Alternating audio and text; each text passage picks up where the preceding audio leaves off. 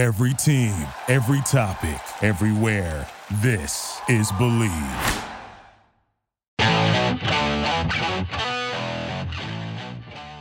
This is Jeff Fedotin with Believe in Chiefs on the Believe Network, Kansas City's #1 sports podcast network, the only place with a show for every team in KC and more. We believe in our teams. Do you believe? On this week's show, former Kansas City Chiefs offensive lineman Joe Valerio and I will break down how the Chiefs looked in their preseason debut, and we're also going to discuss Len Dawson.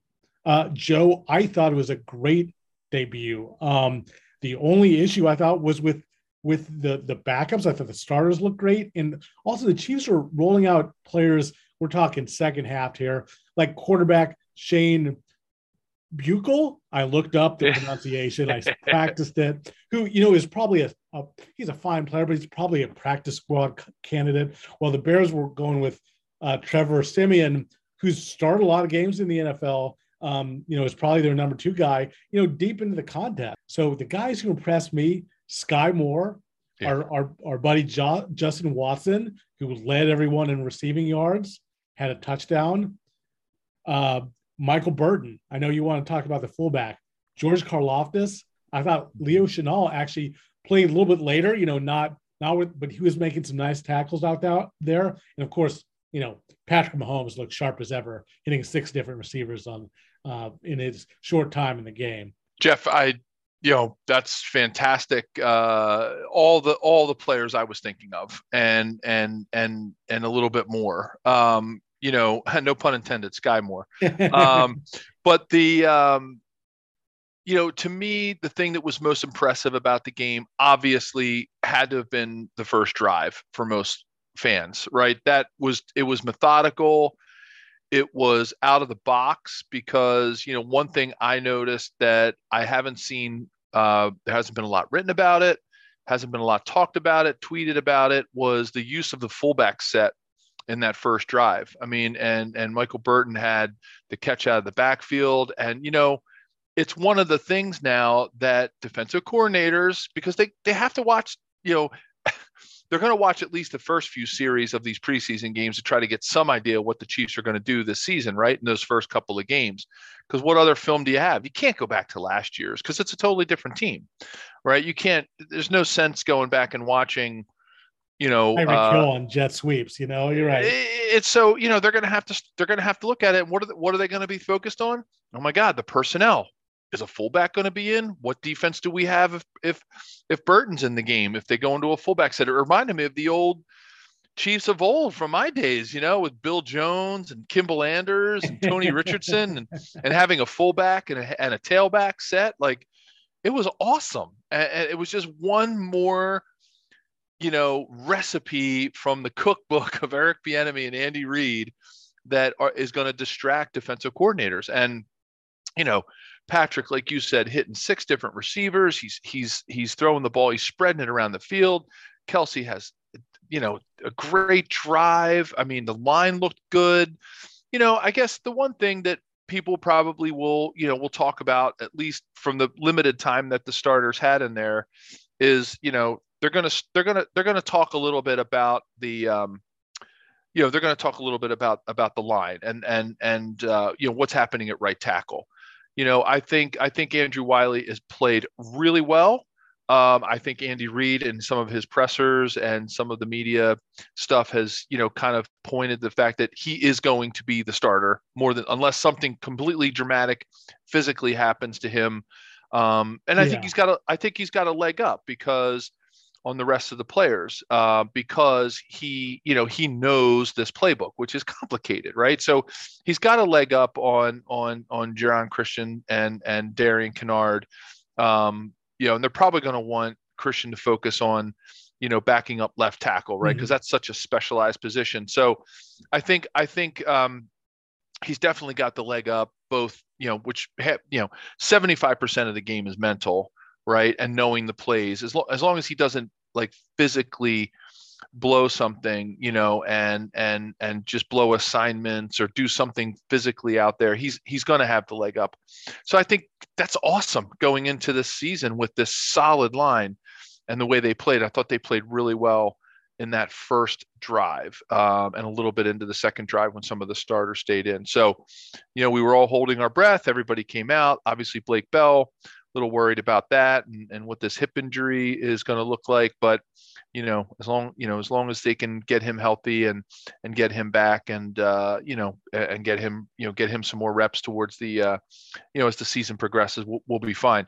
The sacks were there, right? I mean, they were pressuring the quarterback. They were that might have, out of all those bright spots we mentioned, the Karlaftis, the way he played might have been the brightest spot. I mean, he like jumped off the screen. He had a sack. He had another pressure. It looked like he could have had he was very close to even getting the quarterback down some other times. Yeah, they're deep. And again, and like you said, I'd be remiss if I didn't talk a little bit about Justin Watson, the fellow Quaker. I think the nice thing about it is that he lived up to some of the hype that was going on in the preseason, with some of the stuff with the Patrick Mahomes, Texas, off-season workout tweet and the comment to Brett Veach and the phone call and all that stuff and the texting. So I think he really, really solidified a spot. I mean, granted, we still have a couple more games to go, and so a little bit of the preseason left, but when you look at what he was able to do in that game, I think he absolutely solidified himself as a roster spot, but I think he may have even, we'll call it WR5, right? Wide receiver 5. He might be that guy at this point, which is great because it's a testimony to hard work, grit, putting your nose down, putting your head down, just doing your job and, contributing on special teams. So I'm really happy for him. He's a really good kid. He's going to add a lot of chemistry too, because he worked hard and nothing has been given to him. He's not coming from a position of privilege or, a position of, where things are expected of him. He didn't play at Michigan. He didn't play at Notre Dame or Penn State, so tell that to Grunny, right? Like, yeah, I got to tell that to Grunny because he'd still be talking about how I said, Penn could beat Notre Dame, but it's, it's good to see. I think it was great. It was a great first game. Once there were just backups, and we're talking the second half, it wasn't like second string. And again, from what I could tell, the Bears had kind of Trevor Siemian, like if he should be able to move the ball against, if you have Shane Buechel versus Trevor Siemian, you're going to like the Trevor Siemian matchup. Joe, to just expand on a few things there. Yeah. Justin Watson, I think, is a roster lock. It's pretty cool that the Chiefs always, for these games, they, since their new protocols, when they changed kind of media policies during the pandemic, they would bring out 3 players after a game. Obviously going to bring out Mahomes. Usually it was Tyrann Mathieu was the leader of the defense. Justin Reed was the one who came out and he talked about his field goal, his extra point kicking. And then Justin Watson was the third guy. I mean, he led the team in receiving against in that game, had a touchdown. Like one of the 2 scores. He's barring something completely unforeseen. He's going to be there. The other thing, Joe, I want to say is, Michael Burton is something like people don't talk about him, but Joe, last year he was 8 for 8 on either third or fourth down when you had very short yardage, like 2 or less, I think, or maybe it was 1 or less, but he's a weapon. He converted that. He had the catch and a little connection, Joe, to make you feel at home with some Jersey roots. So he's going to make the roster. We're going to have 2 backs, if you include the fullback, with who went to Rutgers. We'll talk about Isaiah Pacheco. I'm sure he flashed during that game. He went to Rutgers, and so did Burton, who Burton said that when he was going back for spring practices a few years ago, they're saying like, yeah, we have this guy who might be kind of special. So kind of a cool little fun fact there. Yeah, and Pacheco, now that you mentioned him, we got to talk about, he's been lighting it up coming out of the backfield during this training camp. So I think, again, it gives more pages in the playbook for Eric Bieniemy and Andy Reid if they can have backs that can run, that can pound it, that can, catch out of the backfield. I mean, there's some guys it's not really looking too good for right now, right? I think Daurice Fountain, I think is looking pretty solid as well. And I'm starting to see some, like rumblings out there in the media world of possibly keeping 6 receivers. And that would be interesting, that they'd keep 6 receivers. I've seen things maybe where they'll be keeping 9 linemen just to make sure they have the depth. I think, obviously if they're going to continue to have a 3 tight end set package, which they've done, and they will show that occasionally.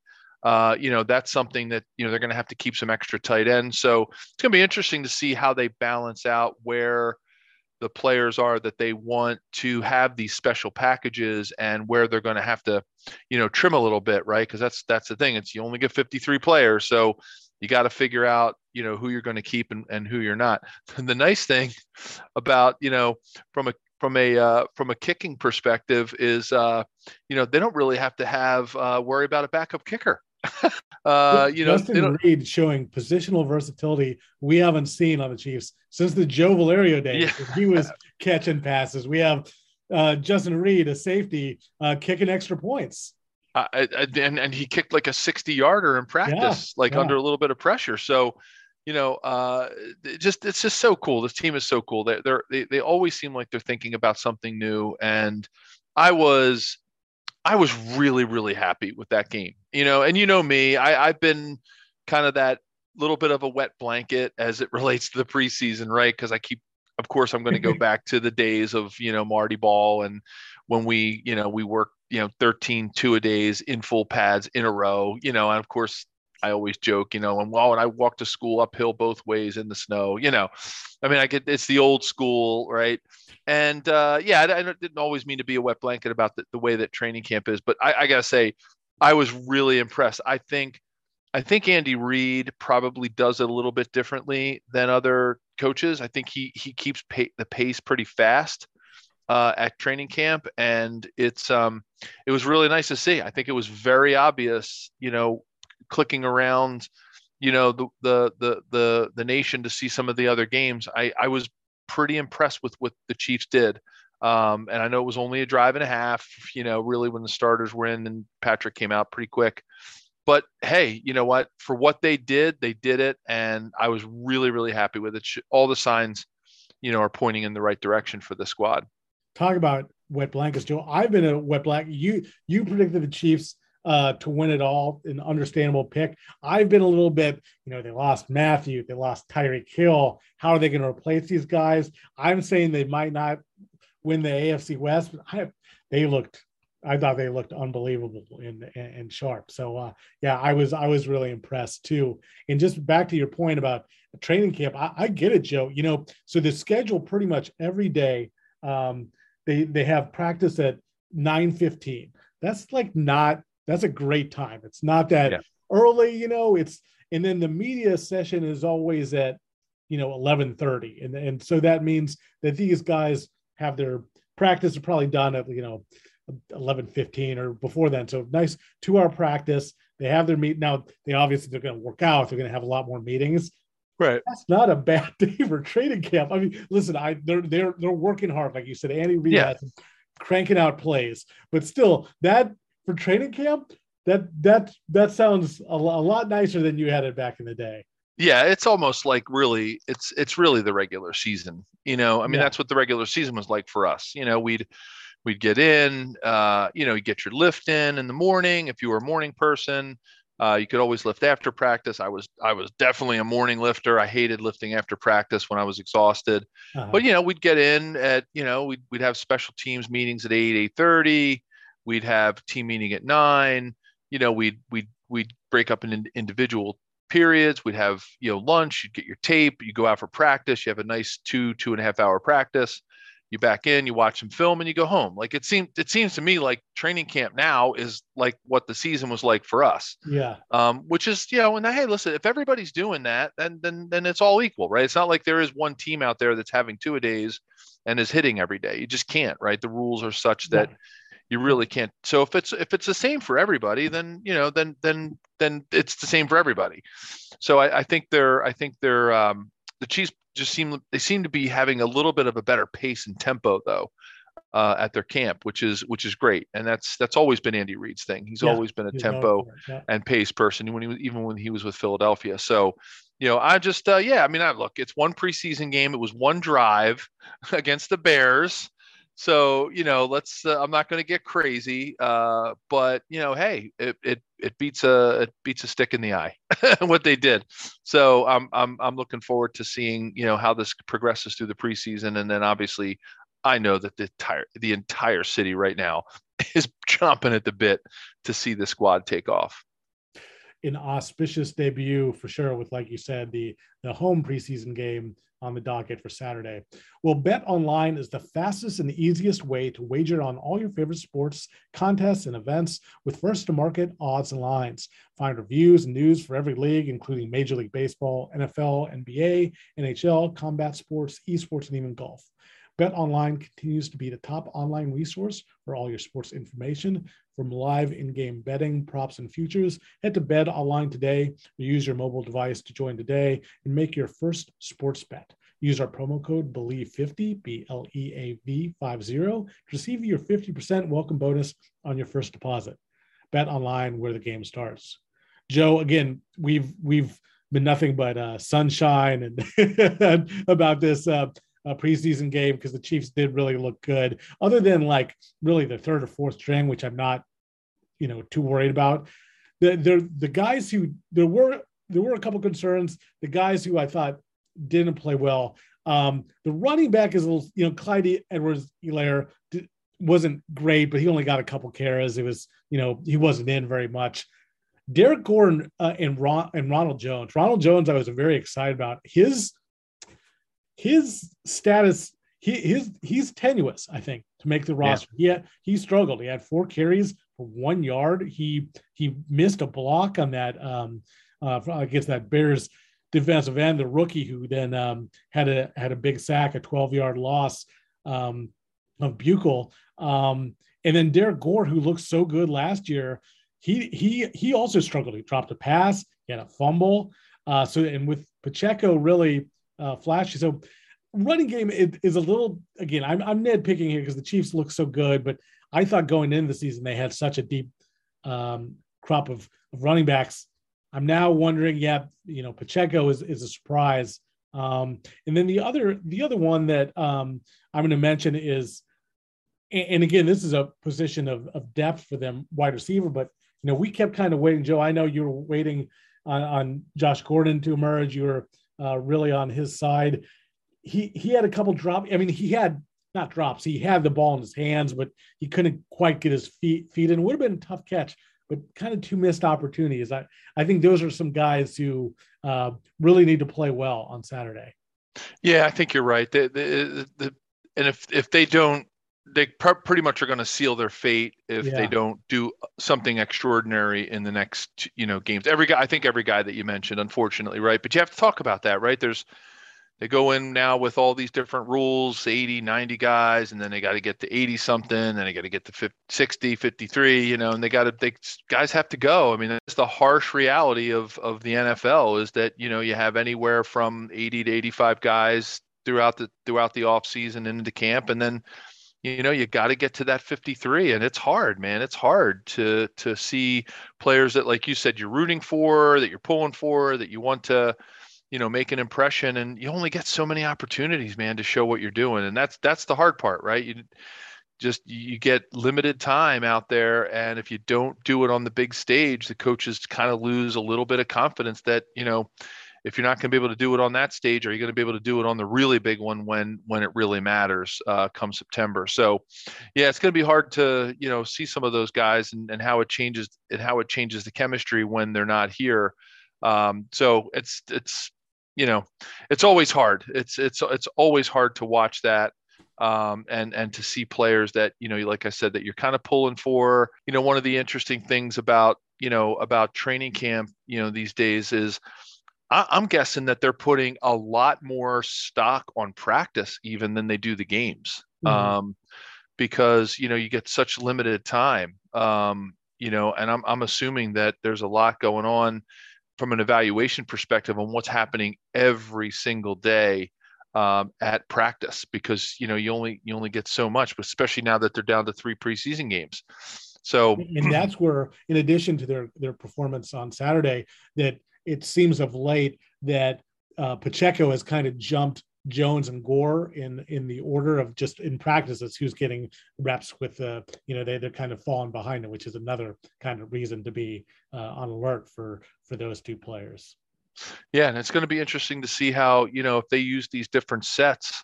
I know historically they've thrown a lot of 3 wide receivers in there, but what's going to happen, if they want to go a couple of tight ends and they want to go the 2-back set.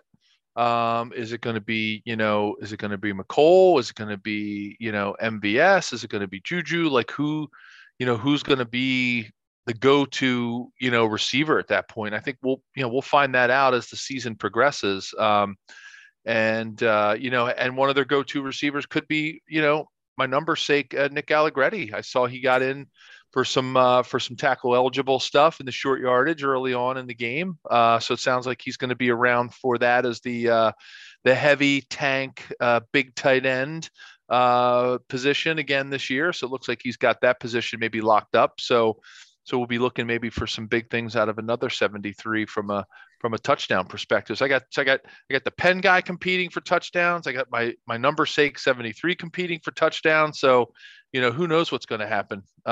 People are going to forget all about old TD Joe, maybe come Justin Watson and Nick Allegretti scoring more TDs. Either this year. That, or you're just going to become constantly being mentioned in the broadcast. Well, maybe it'll keep me relevant. Yeah. So maybe it'll, keep me relevant. They'll say, oh, it was just like when Joe scored now, but no, it's exciting. It's going to be an exciting season. I'm again, don't want to put too much stock in a couple of drives and in one preseason game, but I think it should give fans at least something really to think about over the next couple of weeks. And something to think about, obviously our wishes are with Len Dawson. We found out that he entered a hospice care in Kansas City. Joe, I know you have a special relationship with him from the KMBC days. You were, that is how you got the Channel 9 gig right during your playing days, is you were helping fill in for Len. Yeah, I would fill in for Len when he would do the HBO, Inside the NFL with Nick Bonacani, and he would fly to New York for a couple of days. And Tuesdays and Wednesdays, everybody have to jump around and jump in different seats to fill in for Len. And he always appreciated that. I was texting back and forth with a good friend of mine from Channel 9, John Crumley, who was sports editor for many, many, many years, and was sort of like Len's producer, so to speak. And John and I were, going back and forth about how much he meant to all of us. He was such an inspiration. He was Lenny Cool, man. He was so down to earth. You never would have guessed in a million years that you were talking to a guy that, won one of the early Super Bowls and was a legend, Hall of Famer. He just was so down to earth and always there to give you advice or pick you up or give you a little coaching point or tell you what you did well. Provide some positive encouragement. And it was really fun to get to share, the studio with him and go in and spend time. One of my favorite stories, really good stories. One is one time I was with him, and obviously we used to travel with him and Bill Grigsby as well. So they traveled with us on our trips, and I got to know Len even better and through that.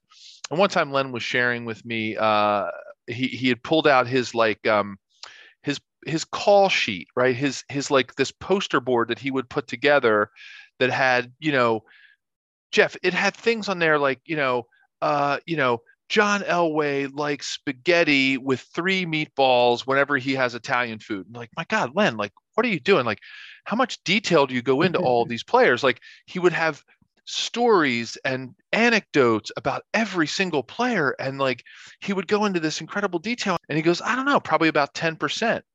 And, I was young and I didn't really, I was still, kind of growing up and maturing. And I was like, God, Len, that's crazy that you would like waste 90% of the stuff that you prepare.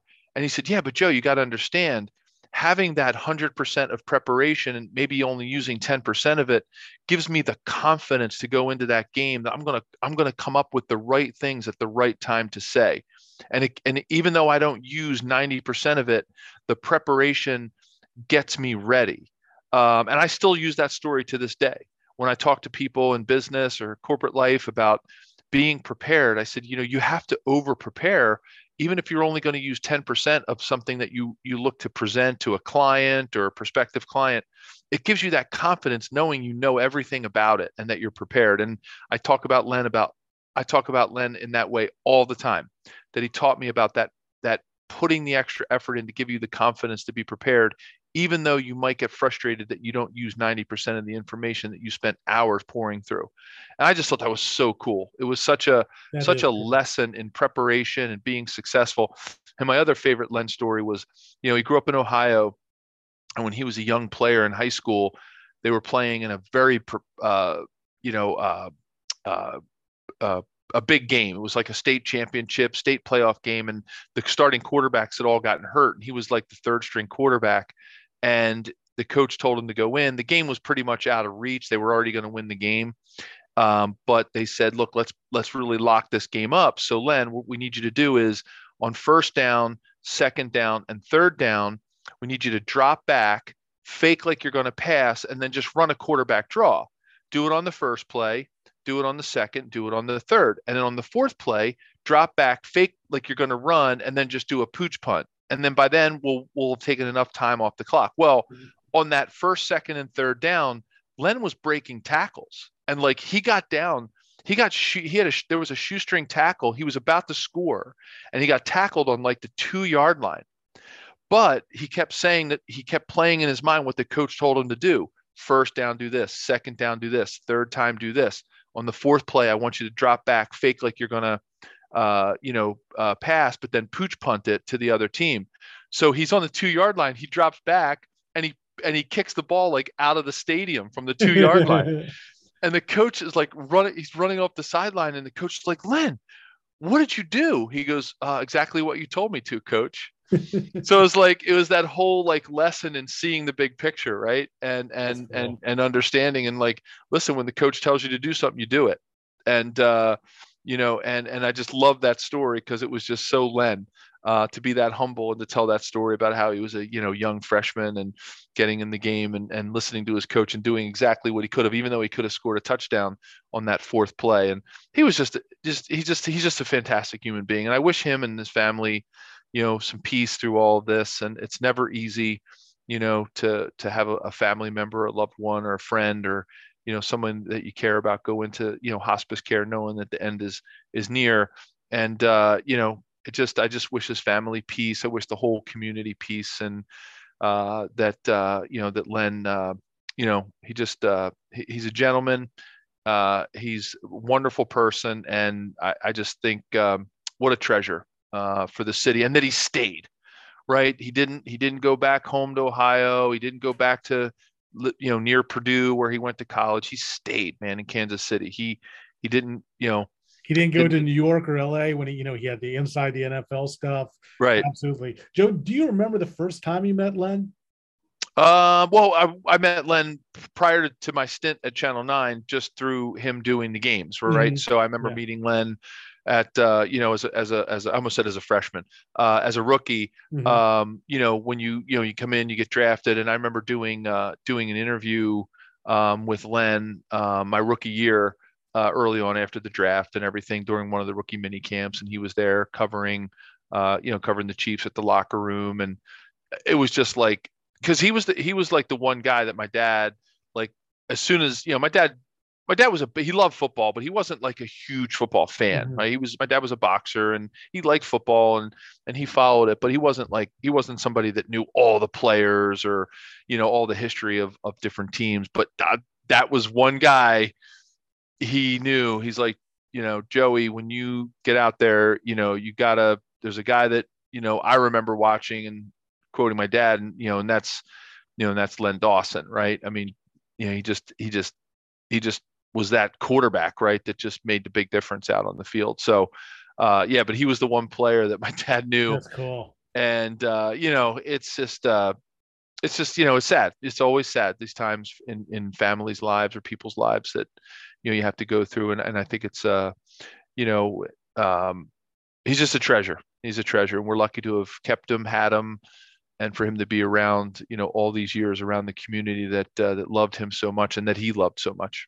A great lesson, like you said, the 10% thing. He was only using 10%, but still did all that prep work. Joe, do you remember like a tip that he gave you when you were working at KMBC? Like he saw your footage and he do this, do that you were able to incorporate?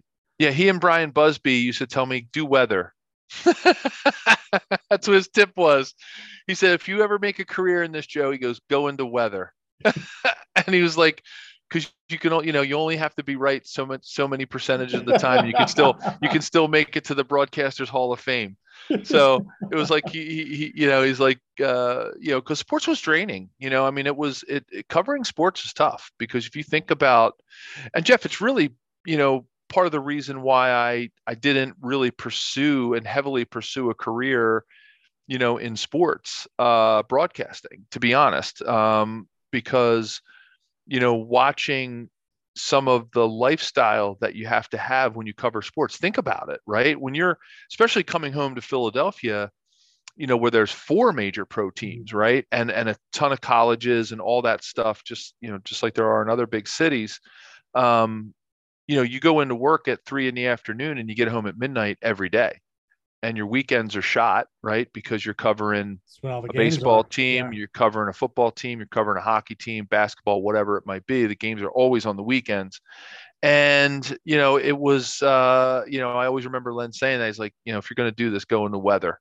It's 9 to 5, basically, is what he was saying. Because it's tough. So covering sports is tough. Everybody thinks it's very sexy and romantic to be doing that. But, if you start really thinking about, oh, yeah, God, I see these sports, people covering sports 10 o'clock at night, right? When everybody else is having fun or doing their thing. And, when your kids are at school or, your other family members or friends are working during the day, you're working almost really like second shift, really, if you think about it. Hey, you're preaching to the choir, man. Yeah. I mean, most people who cover sports work second shift. And, Len was always, he always, did his best to keep a life balance, with not letting it completely take over his life. But that was something that he would always say to me. Len, know that we are thinking about you here at Believe in Chiefs. Well, if you enjoy this show presented by Bet Online, please subscribe. We're available on your favorite directories, iTunes, Spotify, Google Play, Stitcher, Luminary, and TuneIn. Thanks for listening, and we'll be back next week. Thank you for listening to Believe. You can show support to your host by subscribing to the show and giving us a 5-star rating on your preferred platform. Check us out at Believe.com and search for BLEAV on YouTube.